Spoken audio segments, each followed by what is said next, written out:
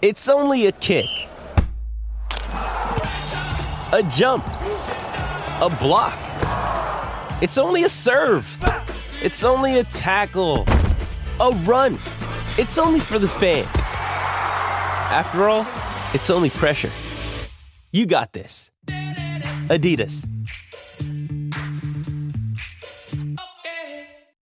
Jewelry isn't a gift you give just once. It's a way to remind your loved one of a beautiful moment every time they see it. Blue Nile can help you find the gift that says how you feel and says it beautifully, with expert guidance and a wide assortment of jewelry of the highest quality at the best price. Go to BlueNile.com and experience the convenience of shopping Blue Nile, the original online jeweler since 1999. That's BlueNile.com to find the perfect jewelry gift for any occasion. BlueNile.com. Oh, you didn't know? Your ass better call somebody!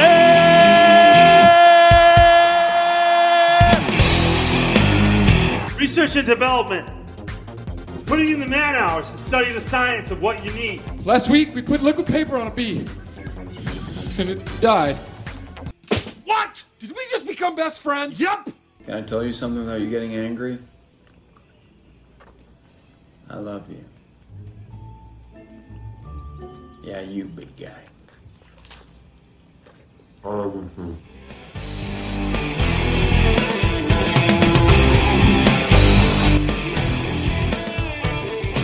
Welcome back in, everybody. Another edition of the 40 Chess Dynasty Football Podcast coming at you right now. Episode 33. As always, the big hairy grizzly bear, the Teardown King, here with you, talking to you now. You can find me on Twitter at IWillMichael. And of course, I'm joined by my best bud, a guy who I just got back from spending a week with him and his wonderful, wonderful family while we were at the Fantasy Football Expo for a few days. My man, Adam. You can find him on Twitter at ATM4DChess. How we doing tonight, buddy? Feels like we were just in the same room together, and now we're in different states. It feels like, you were just in this room yesterday, and also, it's like I just dropped you off at the airport yesterday. My wife's like, all right, that was fun. I liked your friend. He was really cool. Like, I'm glad he was here. And then, she's ready to hang out with me. And guess what, buddy? That the very next day, we're down here recording, getting right back to 4D, the favorite thing for me of the week. 4D Chess Podcast. Let's go, baby. For some reason, I had the Drake song nonstop playing in my head when you said, we're back at it again. Yeah, it's hard to go back at it when you never left. I guess I should rephrase. That's true. If you never stop, it ain't really going back at it. But, buddy, I had a great time at the expo, not going to lie. Almost had the waterworks when you dropped me off at the airport yesterday. But I made it through the airport, got home safe and sound right around midnight last night. So finally got back. Got to sleep in my own bed, and that felt really good. So yeah, for sure. The most important thing, I got to shit in my own toilet. I stopped blowing up your bathroom. It's back on me now. Listen, man, it was one of those things where that week was really fun. We got to meet a lot of cool people at the expo. The expo was a blast. Getting to kick it with you and all the guys on our squad, it was a lot of fun. But back to reality, man. Work was a chore today. I'm not gonna lie to you, but guess what? Back here for the fun. One thing I wanted to talk about and wanted to bring the people that's just kind of been spinning around in my head here, and I'll probably feature a piece in the newsletter. So the market of your league, right? We talk about knowing your league mates, right? We did a podcast on that, knowing your league mates. Do you think, from your perspective, Adam, there's any truth to the fact that you can push or pull the market, adjust the market, set the market yourself if you're a savvy enough manager? So, one of the things I like to do for people who know me, and, if you know me and you've been in leagues with me, and you've done it before, Adam, but I guess I'm notorious for it, is the QB hoard, right? The old QB hoard, and setting the market the way I see fit for quarterbacks. I generally do that in the startup, right? Because I'll just be sitting there looking and start counting how many quarterbacks people are taking. Is everybody else fading the position? There's no quarterbacks going in rounds 3, 4, or 5. All right, now y'all about to get done. I'm just going to start gobbling them up, all of them. And then when you need one, There's only one man to see. It's me. And you come and you pay my price. Do you think in other forms there's a way that you can push or pull or set the market value on your players? Like I've seen you do it with elite tight ends before, where you kind of corner the market. And it's not to the extreme of like 6 of them, right? But you get 3 out of the top 5. Shit, I really want a top 5 wide receiver, and there's only 5, or top 5 tight end, and there's only 5 of them. Adam's got 3 of them.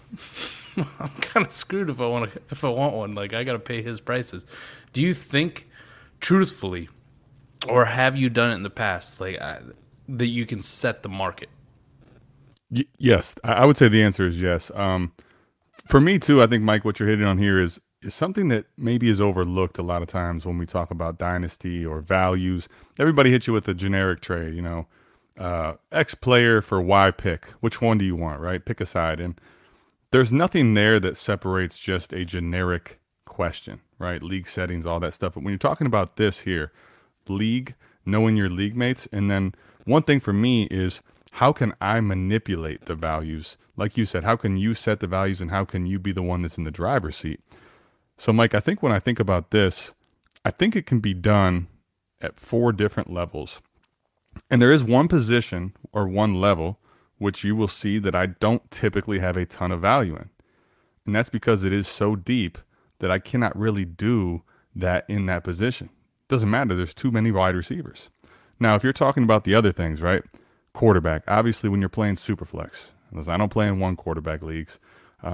So I'll give you my values on them, but I don't play in them. So understand that that's not my forte. But when it goes to Superflex, quarterback is a absolute position that you can hoard. And because it's so scarce and necessary for the winning teams, you can push values when you have those assets and also have a plethora. Even at running back, Mike, I have a few teams where I right now have 5 or 6 of the running backs that I would consider in that top 15 range. And better believe I don't plan to have all of them when the season comes along, right? I can manipulate the market, and somebody that needs a running back at the right time, my plan is to move that for a quarterback or a different position or even picks. That's the other thing, Mike, right? At tight end, you brought that one up. That's a weird position because the top ones are so scarce. So there's a lot of times I will try to get 2 or 3 especially of the top 5 guys. What makes that different though, Mike, is this. I now have an excess in their expendable, right? So unless it's in a 2 tight end setting, I now have 2 of the top 5. So I'm one of the only ones that has a top 5 that can trade one. And then I still have probably some kind of a tight end to backfill. So I'm still safe to trade at a excess price for what I paid. And then also the same thing's always done with picks. But with wide receivers, because it runs so deep, I just don't feel like I can get that same type of market manipulation with that position. I think you hit a couple good points there on the head for me. One, I'll touch on the wide receivers like you did. We did the shit 4 startup, right? The number 4, I don't know, just the actual snake draft startup, not all the auction leagues that we've done, not the C2C. So just number 4 of like snake draft startups for our patrons.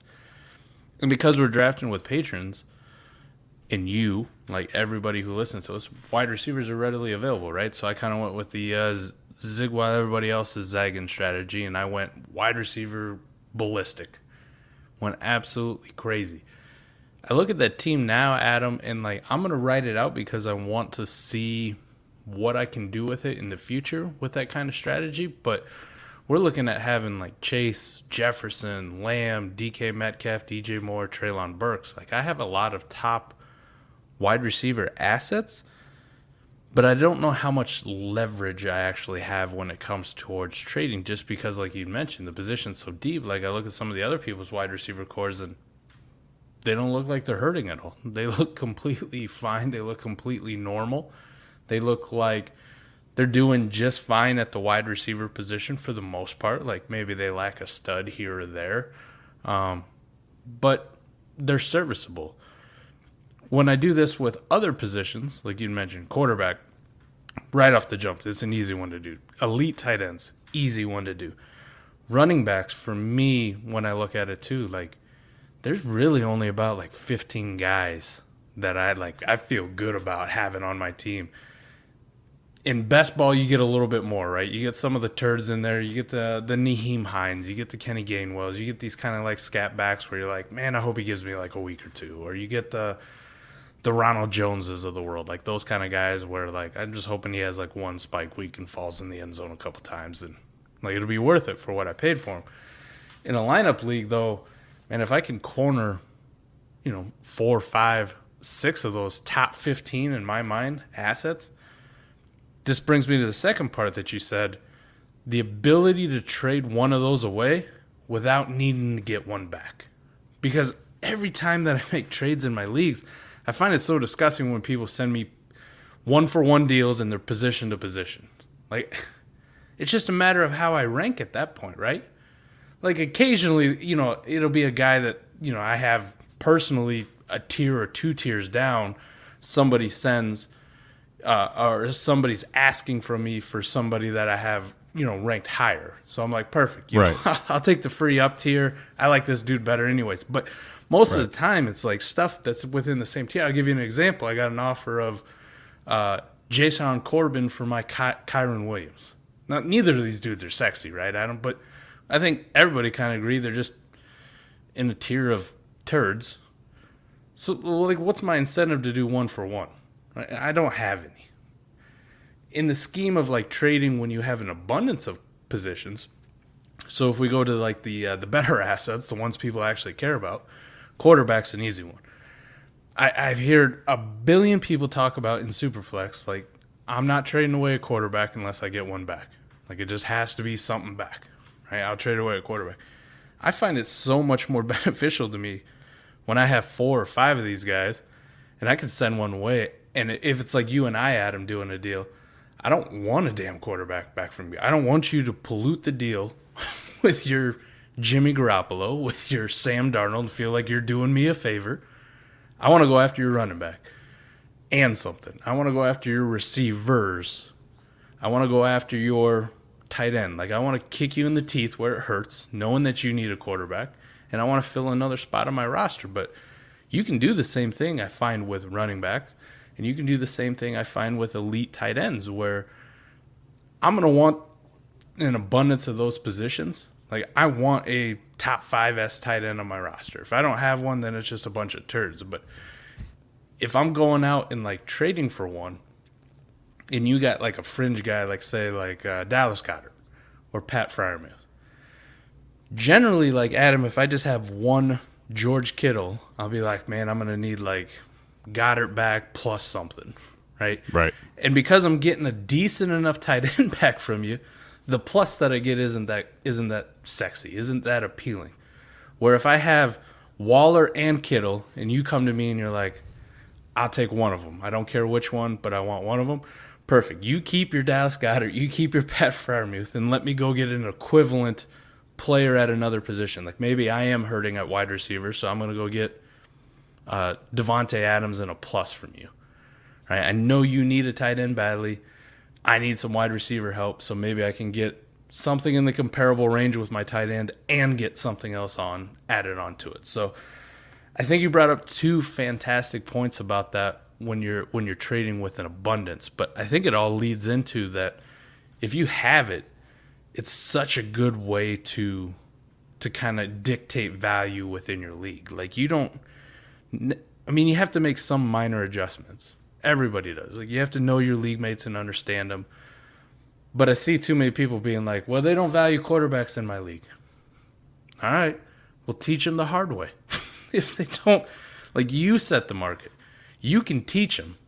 You can teach them how bad it is to roll into a playoff game and the only thing you got is a Baker Mayfield. You can teach them how upsetting it is when Russ goes down for 5 weeks and they thought they were just fine with 2 quarterbacks, and now they're starting some turd wide receiver in their super flex spot. You can teach them how bad it is when they didn't have any depth behind their okay-ish tight end like Dallas Goedert. Maybe he misses a game, and now they're forced to start, Hayden Hurst, last year's Hayden Hurst, or you remember like us. This is taking a shot at us too, but remember how when we went into the year we thought Anthony Ferkser was going to be a thing, and if he was like our backup tight end, we're like, cool, Well, could you imagine having somebody who went down and missed a couple weeks? Like maybe it was a George Kittle who missed his time, and now you're like, oh shit, all I got on my team is Anthony Ferguson. Like, now when you go to the guy with the tight end, if you're that guy, you can set the market, right? You can adjust, you can make them pay the price, or they can rack up the losses, right? Pay me or take the L. It's simple as that. So I think it's great, but I've just heard a lot lately, you know, like in trade discussion, my league doesn't do this, my league doesn't do that. And I'm just thinking to myself, yes, but no, because in a lot of our leagues, not even ones that we're in together, like my random leagues, Adam, I always feel like I'm setting the market for the most part. Like I will adjust to what other people do, but I want to be the alpha dog in the room, right? I want to be the guy who's like, nah, like I ain't doing that. I ain't trading for that. And I'm not going to adjust or take less just because people think I should. You know, if you don't value them the same way, that's fine. Keep it moving. Yeah, 100%, man. And I think that's such a good point, right? Because, listen, if you're in a Superflex league and the scoring appropriately, it's not one of these where, you know, it's like 4 point per passing touchdown and there's heavy negatives, so the quarterbacks don't score well after a certain number. If they're not valuing the market correctly, like you said, guess what? That's fine. You take the value, and eventually there will be a point to which the value of the players actually come through. And even if your league's not truly valuing them, they will be forced to see, one, the value when they need them, and two, how hard it is to get when there's not a surplus to go get. So I think that's why for me, Mike, like when I'm in startups or in auctions, this is something for me that I think is different than just ADP. Think that's different than just who do I want here as far as starting a lineup. A lot of times I am looking to, in the startup or in the auction, find what I think is based on the correct values. Where is my leverage to be played? Because, listen, I think a lot of times when we are doing startups or we're doing auctions, we're thinking about our starting lineup so fast.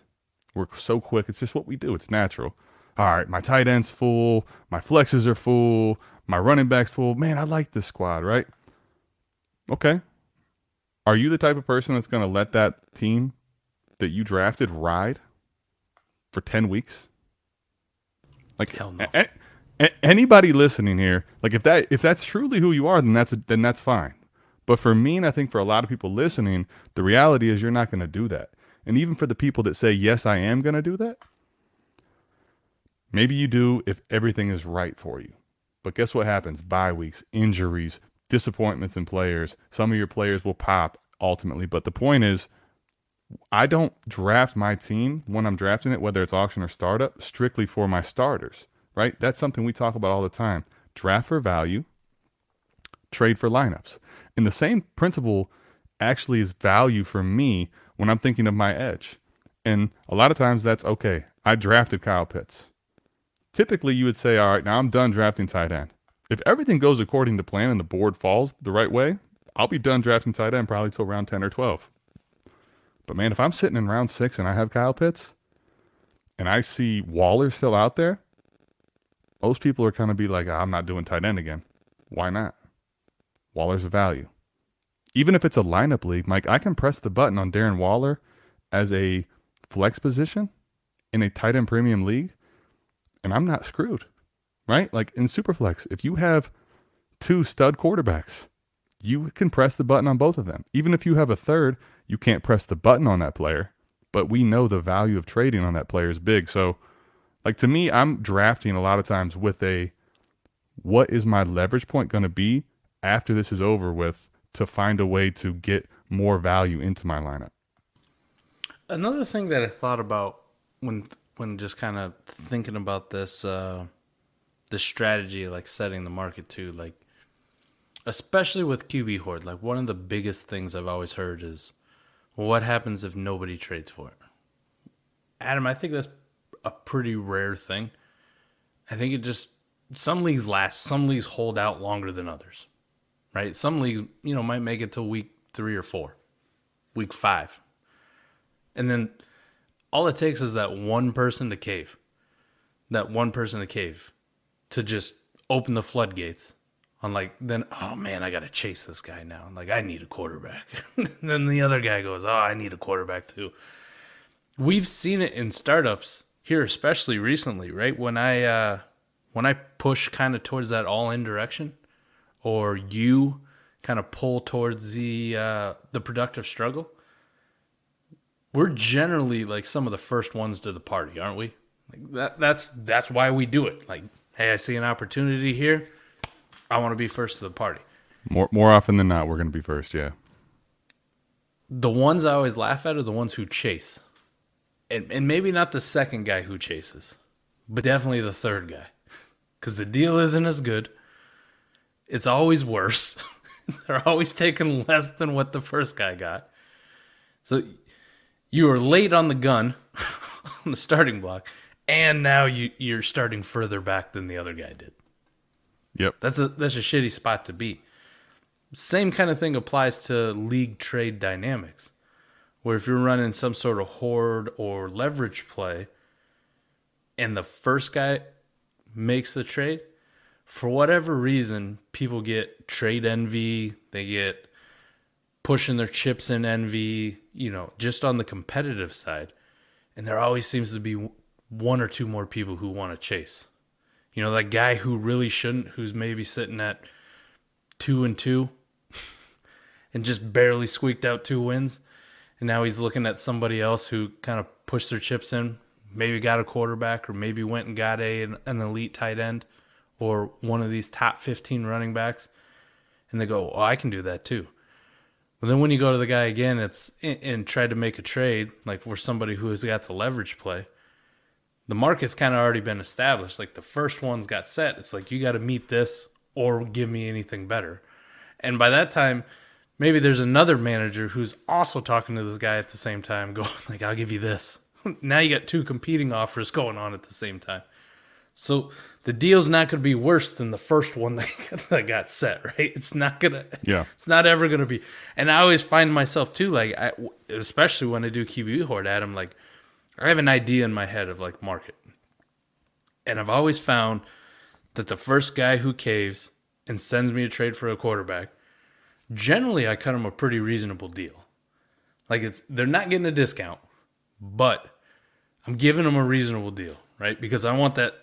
I kind of subconsciously and consciously, I want to get the train rolling, right? Right. I kind of want the rest of the league to cave.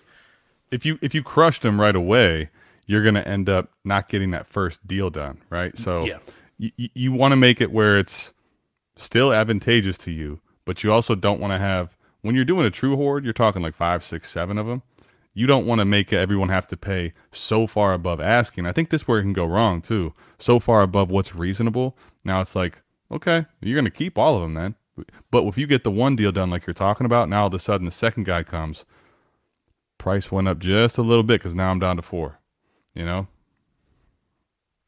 It's such an interesting dynamic, but I mean, we spent 15, 20 minutes talking about it, which is just a random thought that popped in my head right before we came on, was about it and the dynamics of it, and something that I kind of wanted to talk about and discuss. Like, I don't think it's full show worthy, but it was a good discussion about it, which leads me into the next thing, kind of on these dynamics of these leagues. A little bit of a similar kind of concept here, Adam, but player shares. Right, so this is going to be more on the personal level across the leagues.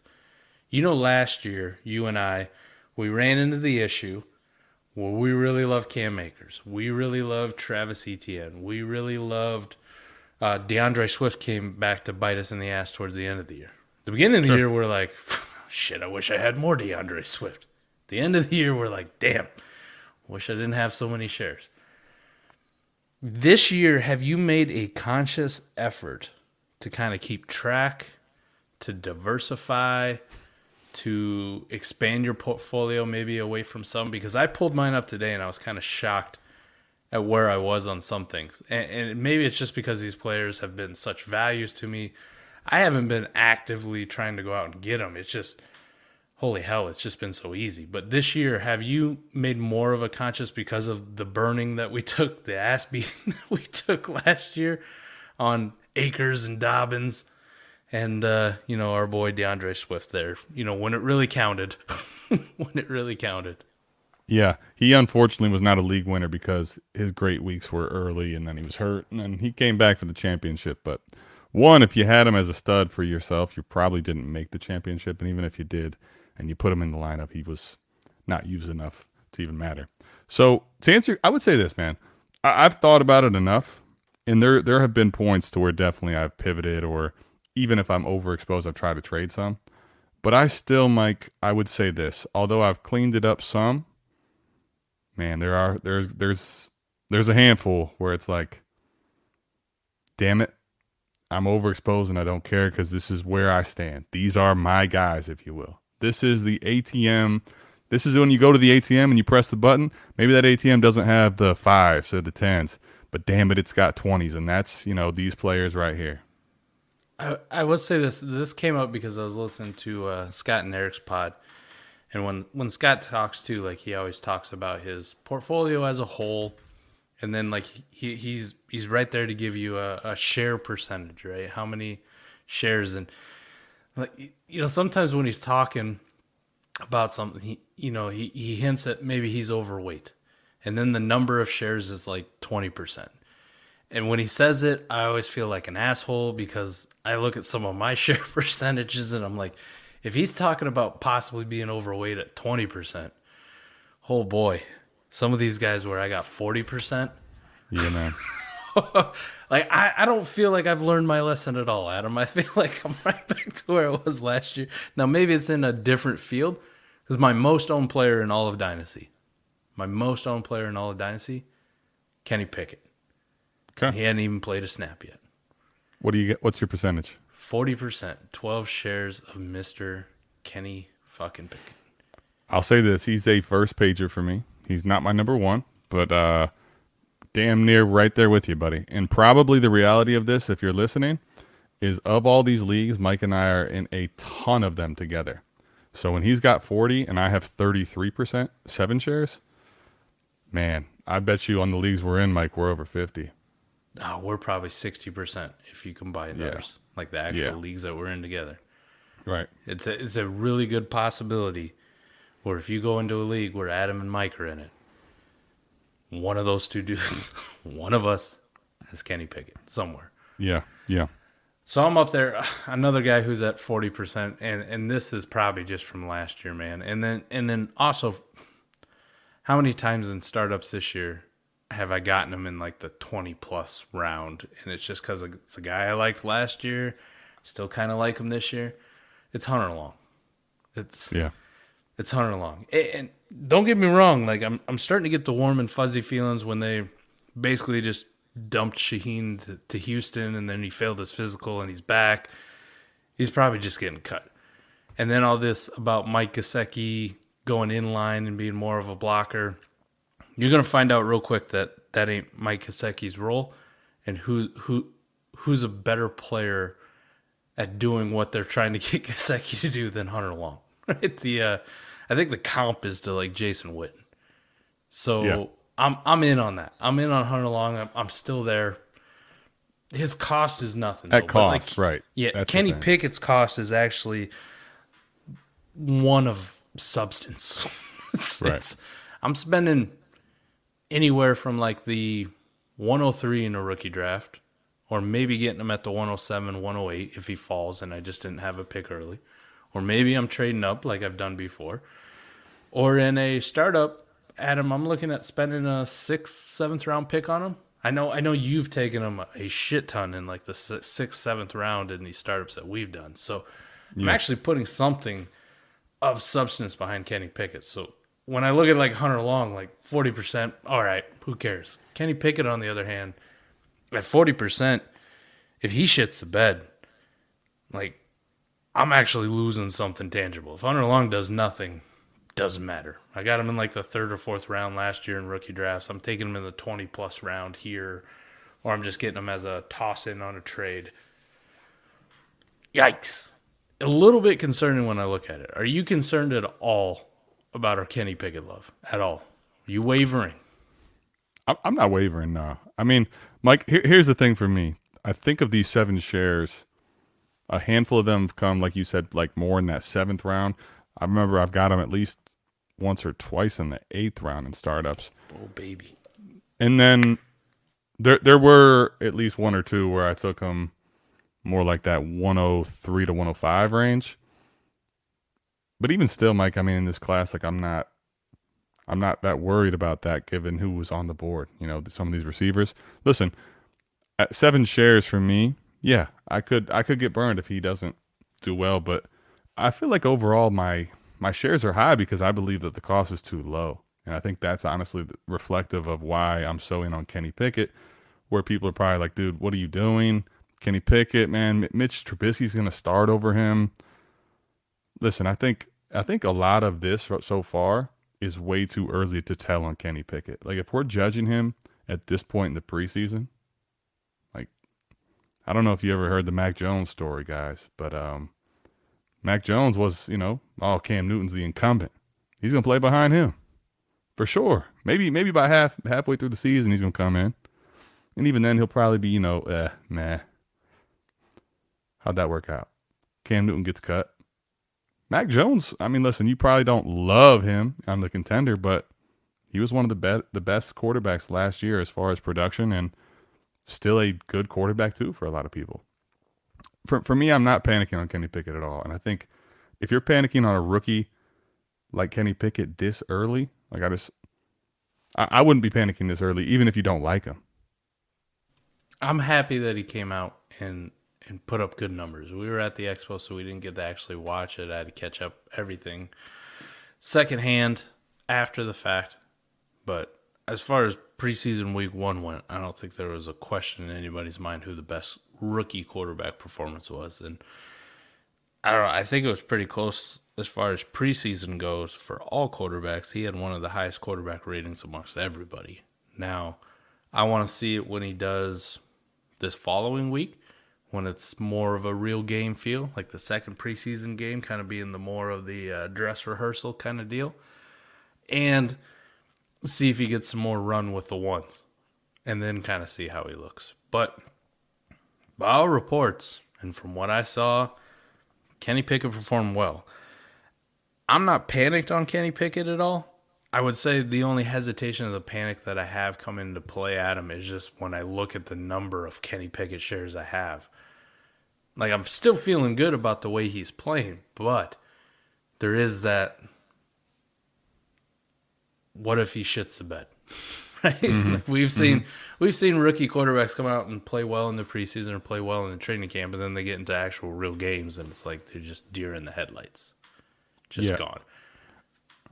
So, okay, good point. Let me say this then, Mike, about what my plans are. I think the other thing, too, is I think people need to kind of have an idea. Like, at least I try to. This is one thing I would suggest is, like, what's your plan if you're overweight on somebody? Or why, when you're in on, like, I don't plan to have all these shares of Kenny Pickett all year. Now, granted, listen, what's going to happen, how it's going to play out, when Kenny Pickett's going to start, when he's going to play well, I am not in control of that. So I'll fully admit to you I don't know that. But what I can tell you is this right now, Mike.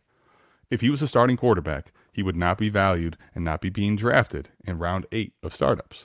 So I can promise you that just from the day that he's announced the starter, there's a value bump right there. Guaranteed. It's going to happen. For sure. That's a value bump, right? And then on top of that, I think you're probably right? Like if he shits the bed, not going to be good. But here's what I do know. I think it's pretty unlikely that Kenny Pickett has horrible games the whole season. Like what I'm looking to do is probably sell a couple shares, 2-ish, around the time when he gets that starting job, especially on a few of my rebuilders. And then I'm probably going to look to sell a couple more, at least one, off of said pop week. Even if, it doesn't look great, somebody will need a quarterback in Superflex going back to your initial point. Because I think this is something to tie it all in.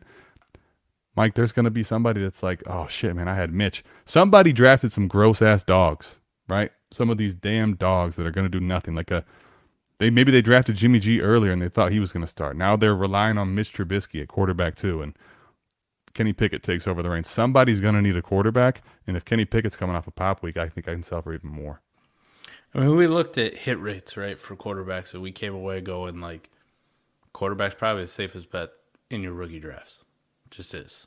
It's the safest investment. So this is from the quarterback perspective where he's got to be absolutely dog shit horrible for him to lose value on what we spent on him this year, which is still something of substance, but not detrimental. You know, when we think back to last year, what we mentioned earlier, J.K. Dobbins, Cam Akers, Travis Etienne.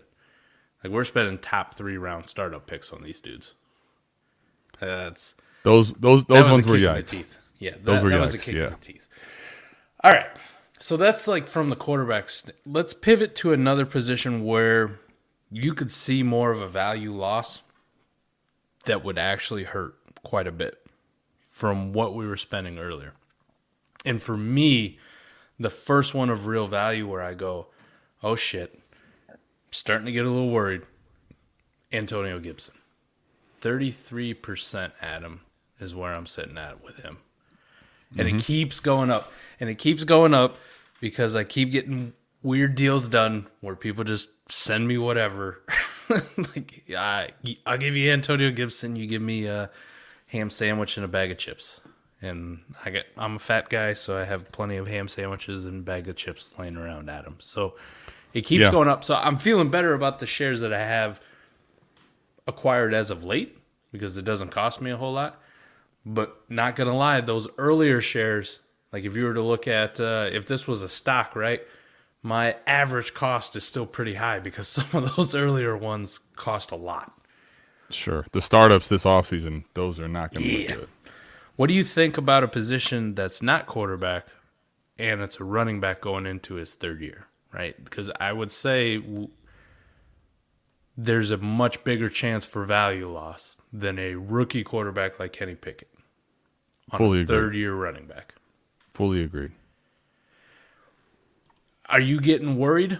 Like if you were sitting here, if you're me, and you just looked at it and you saw 33% of your rostership has Antonio Gibson on it.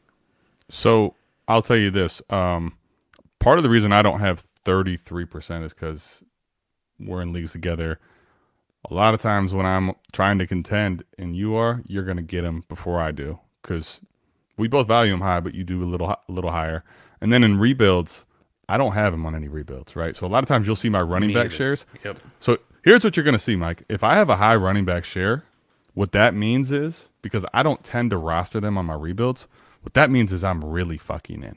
Because that means those are my contender builds, and I have a running back, right? I have 24%, Mike, so that's 5 shares of Antonio Gibson. So now to answer your question, if I'm you or if I'm even me here, because I have some shares of him, right? 5 shares. Mike, I think here's the thing. Am I getting a little worried? Yeah. I told you all along my concern with Antonio Gibson wasn't necessarily him. It was more Rivera and how they're going to use him. And I'll be honest, the one thing that last year was a little troublesome was the fumbles, right? 8 fumbles, 6 lost. Yep. And now all of a sudden, like this man's just, the fumbles are seeming to be back. And I know Ron Rivera is one of these old school guys, and he just took Brian Robinson. I still am betting on the talent, Mike. And when the situations play out in the games, and still very early in preseason, Gibson's explosiveness and athleticism is going to take care of that. Here's what I would say, though. Even if you are panicked, because I'm not panicked. Am I a little worried? Yes. But what are you going to do? Because if you're looking at it as stock, right? What do you believe in that stock? What do you believe in the product? What do you believe in its future? Are you saying everybody right now, I think this is one thing to really consider on a guy like Gibson or anyone that takes a volatile swing downward that's not on a season-ending injury, right? What do I think is really going to happen in the future? Do I believe that all this panic is warranted and he's going to be toast? Because right now, Mike, what you're going to trade him for is that basically season's over before it started.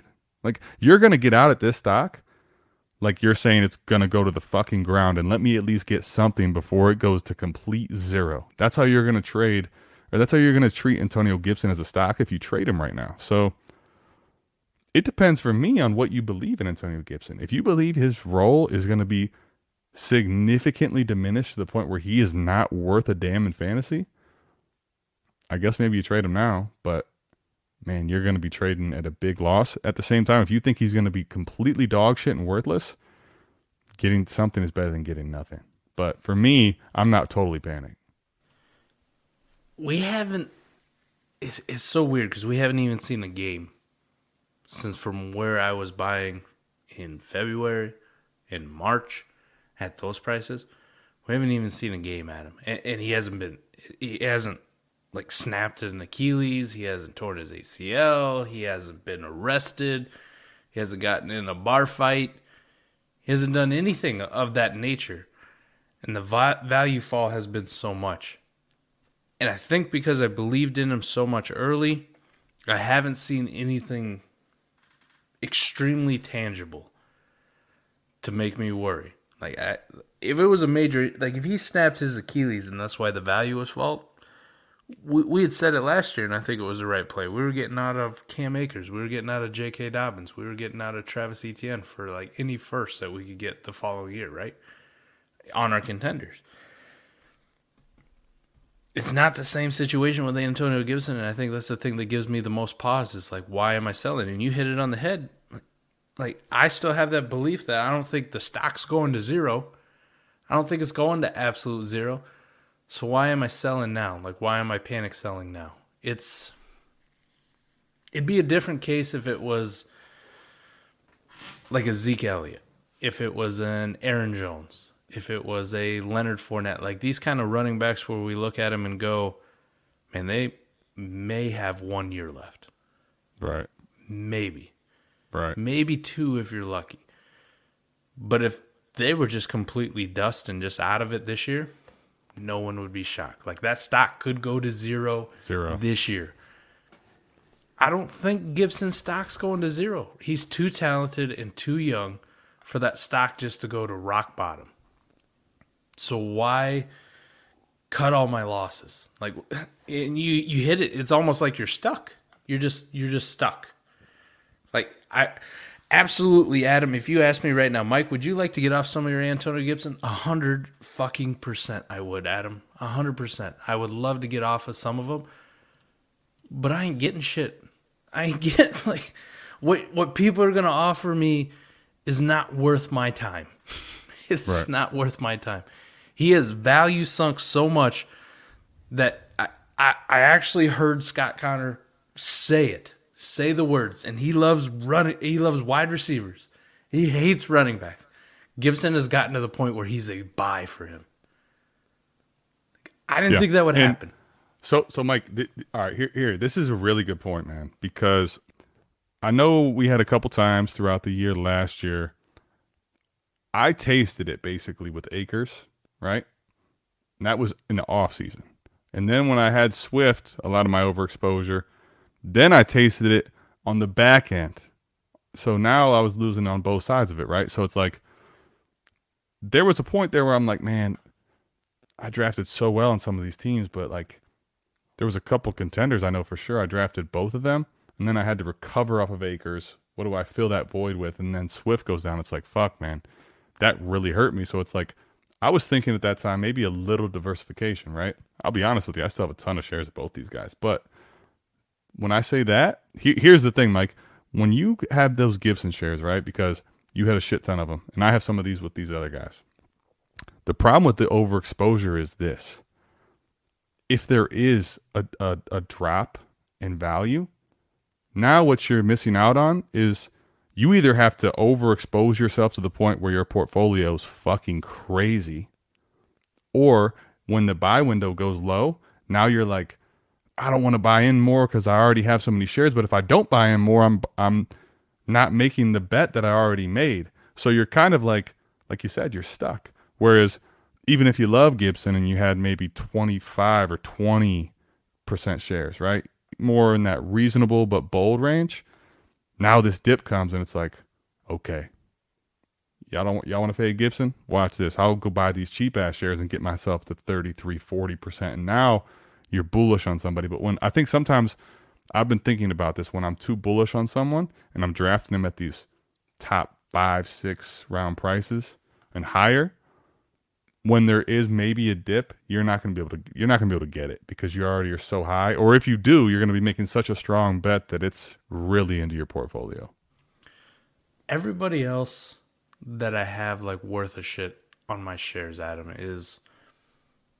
has been diversified. And I think that's where like last year kind of came into play, where I'm not too over my skis on a lot of these guys. Like, you know, you and I, we're big into Saquon Barkley on the rebound, right? Yeah. But I'm only sitting at 23%, 7 shares across all my leagues. Right? Right. I'm in, but it's also the point, like, I'm holding out a couple. I'm just waiting for the season to start and him to do something, and then those will be gone, and I'll be down to like 4 shares, and it's going to be on contenders. And, you know, if it doesn't work out, oh well. Like, I'm good. Guys that we like, younger running backs. We talked about Akers and Swift and J.K. Dobbins and ETN, but I love Javonte. I love Javonte, and I can't wait to get the jersey from Jeff when I win my bet. But I'm only at 20% on him. He just kind of reached a point where I was like, I love you, but your cost hasn't gone down. I just can't do it again this year where I'm at 30, 40%. I can't do that to myself again. The only other player that I looked at my player shares and went, oh shit, I don't know if this is good or bad, is Ryan Tannehill. Mm-hmm. We are damn near 30% on Ryan Tannehill.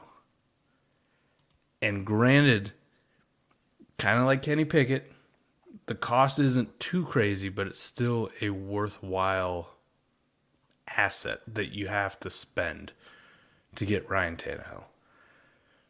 Do you have any concern about Ryan Tannehill? Right? Because it's not like Kenny Pickett's situation where it's a rookie quarterback and people give him a pass and we kind of see what it is. If Ryan Tannehill comes out and plays like shit, the calls are going to be loud for Malik Willis. And this very well could be Ryan Tannehill's last year playing NFL football. Mm-hmm. If you have a guy in this situation, are you a little bit more panicked when you're overweight on him? Like, do you see more of a downside if something bad happens, sitting at even 30%, say? Sure. I think, yeah, there you have to kind of, I mean, yeah, listen, Kenny Pickett has downside and risk, but for different reasons, right? Yes. With Ryan Tannehill, here's the thing with Kenny Pickett. I think right now people are not realizing or basically assuming that upside does not exist at all. And I'm not going to sit here and tell you Kenny Pickett has top 5 quarterback upside. That's not the type of upside I'm saying, but I'm saying that I think he's reasonably got a chance to be in that quarterback 15, maybe even 12 mix at some point. Right? Not right away, but as he shows and progresses with good weapons on a good coach football team and a team that has a lot of success when you look at their history, right? For me, that's why I'm making the bet on Kenny Pickett. With Ryan Tannehill, he was a guy I got out on a lot of my shares of him. I'd have to pull it up here and take a look. I'm scrolling quite a ways. That's do know. Good. Here we go. So here's where I'm at, Mike. I got 4 shares, right? So I'm at 19%. It's not horribly low. Like, I'm still 19%. It's not like I'm out. My thing is this, right? Right, Mike? With Ryan Tannehill, those 4 shares I can basically guarantee you, 1, they're contenders. 2, he's probably my quarterback 3. Maybe on one of these, he's my quarterback 2 in best ball, where I'm just 1 quarterback that's good, and I'm throwing 3 quarterback 2, quarterback 3s in and hoping that the best ball side plays out. I got out a lot of my Ryan Tannehill shares at points last year, even when it wasn't great. I'll say this, though. Right now, Mike, similar to Gibson, like, am I worried about having overexposure to Ryan Tannehill if I'm you? Yeah. But once again, like, assess the situation.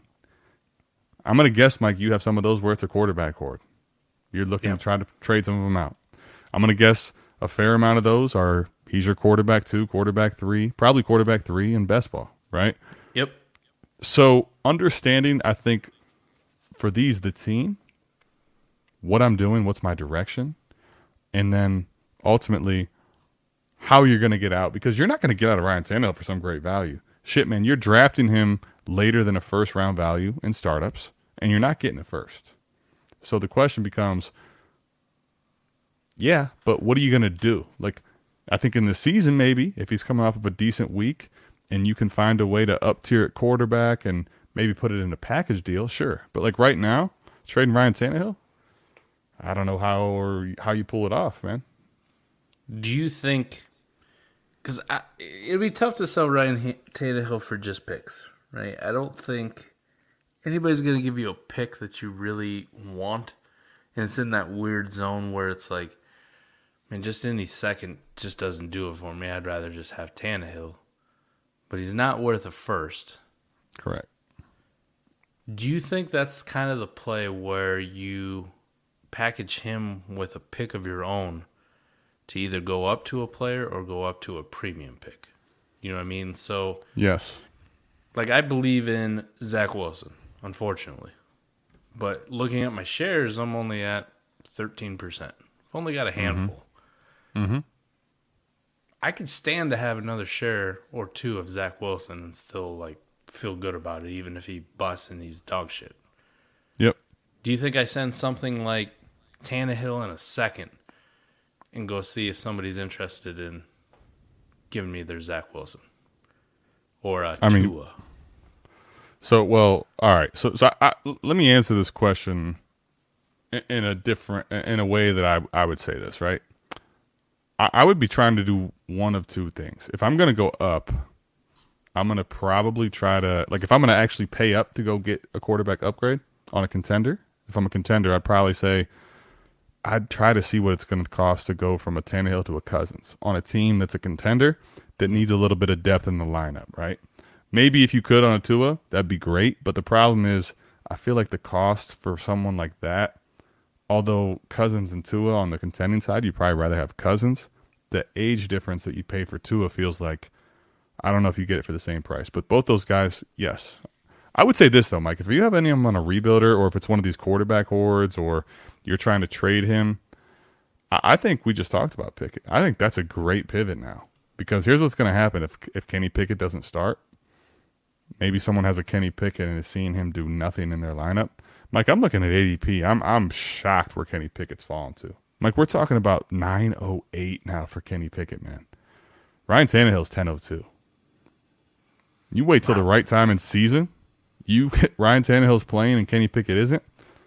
Maybe you can't make the deal straight up, but there probably is a chance you can. And if not, throw in something cheap to go ahead and get yourself Kenny Pickett as opposed to Ryan Tannehill. But yeah, man, Ryan Tannehill for me is on a contender, that quarterback 3 type I want, but you have to understand the shelf life it's just so unlikely he does anything but tread water at best case scenario and probably loses value this year.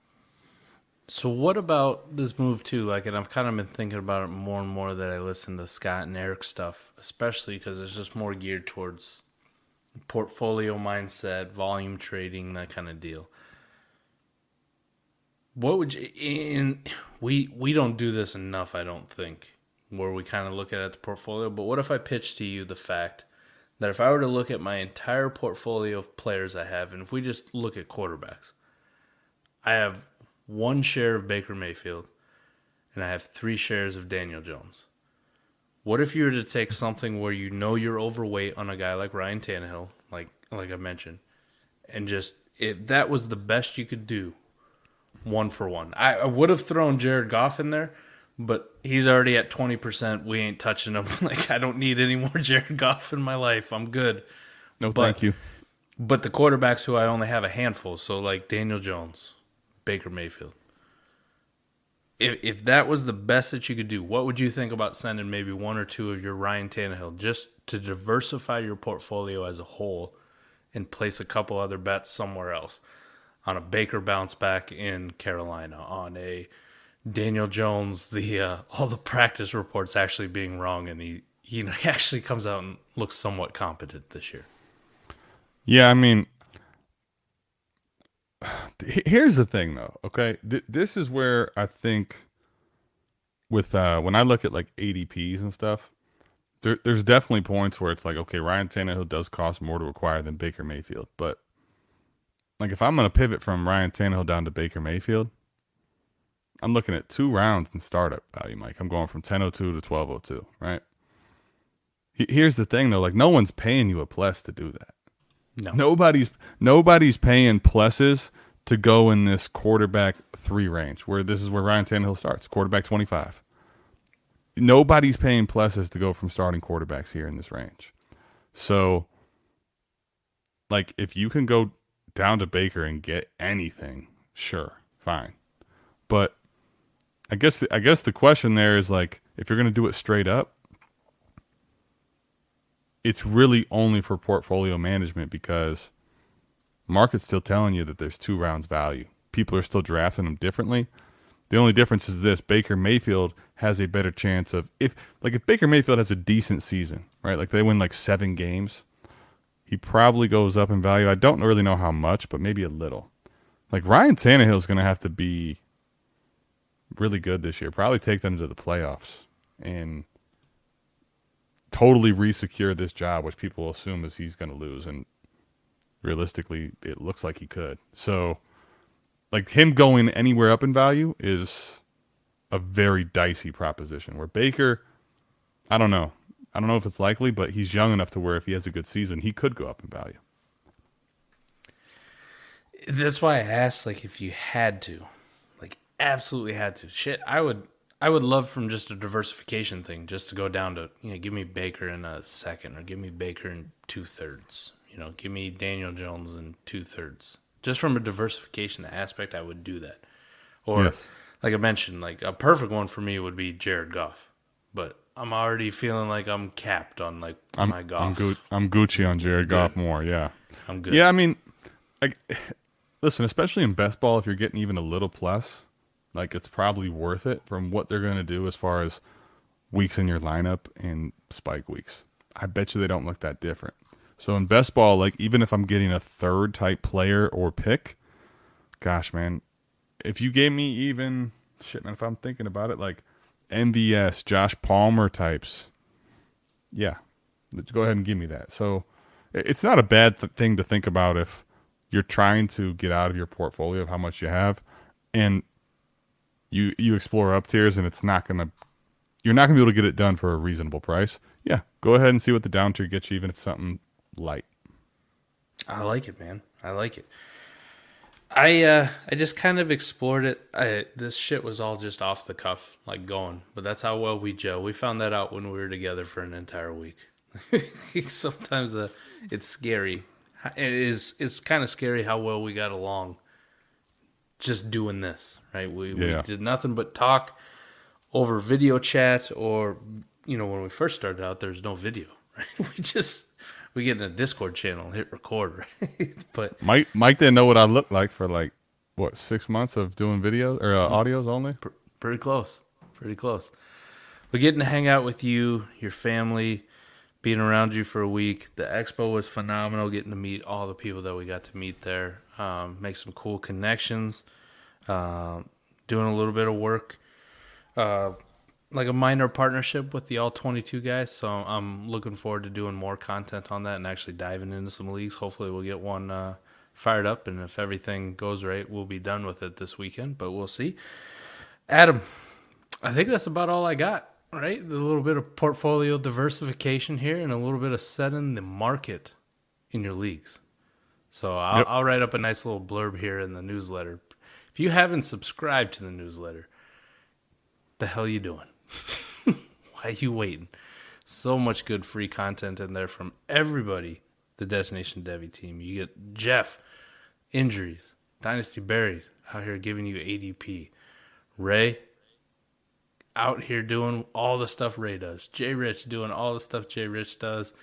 Eric, Scott, Ike, Gene, me and Adam, the whole crew. And we can't forget the guy who I always read his stuff and go like, I wish I knew more about this. JB and his data. JB and the data. So yeah, man.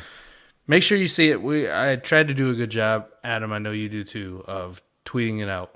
The link, sign up, subscribe. It's an amazing amount of free content. I can't believe they give it away. It feels like they should be charging like $5 a newsletter. You should have to pay it like Sunday paper, but they don't. because they're crazy. Absolutely crazy. Yeah, man. I mean, the newsletter's dope. The whole squad is really, really cool, man. And the Destination Devy squad, Mike, is interesting because there's a lot of different minds in there, right? Like, there's times when we're talking and we know we're a little different in how we value things or certain deals than guys in there. But if you're listening to this Dynasty Degenerates and you're not subscribed to the newsletter, man, you're doing yourself a disservice, because truthfully, when you read that newsletter, there's so many different people in there, and they all are bringing value in different ways. And the fact that it's free, like, Mike, I can read through that, and I don't know, depends if you're really reading or skimming, but being on the long side, 20-something minutes, you know? You go through that, you'll go through that, 20-something minutes, and man, there's so many different things that can just get your brain a little stirred and kind of thinking about ways to ultimately better yourself as a dynasty manager or even just fantasy football manager. And it gets you into the mindsets and little edges that all the people on our team can help provide. Man, the newsletter's awesome. The whole team's awesome. Being at the expo and meeting all these guys in person. Listen, man, this is my squad till I die. Believe me when I tell you, like, if you're listening to this too, we are only going to continue to get better and gel more as a group, and be very, very excited for the newsletter this season. All the things that we're going to continue to push to you content-wise. It's going to be awesome. Hell yeah. One last thing, we'll just plug it before we bounce out of here, but the all-22 guys that we met at the expo, went up to their booth and talked to them. Really cool. If you like Madden, if you like Dynasty, you want to see them combine together and beat 11 other people's asses in those kind of leagues, go check it out. All 22. If you sign up with promo code MIKE22, MIKE22, get you 40% off. And if you want more information on it, come check out our YouTube page. I did a nice 36, 37-minute video. I'll be dropping content on that every single week. But Adam, I think that's going to do it for us. You know the deal. Take us out of here. You guys know what time it is by now. Just remember, when your league mates are playing chess, play 40 chess. That's going to do it. We're out of here. Peace.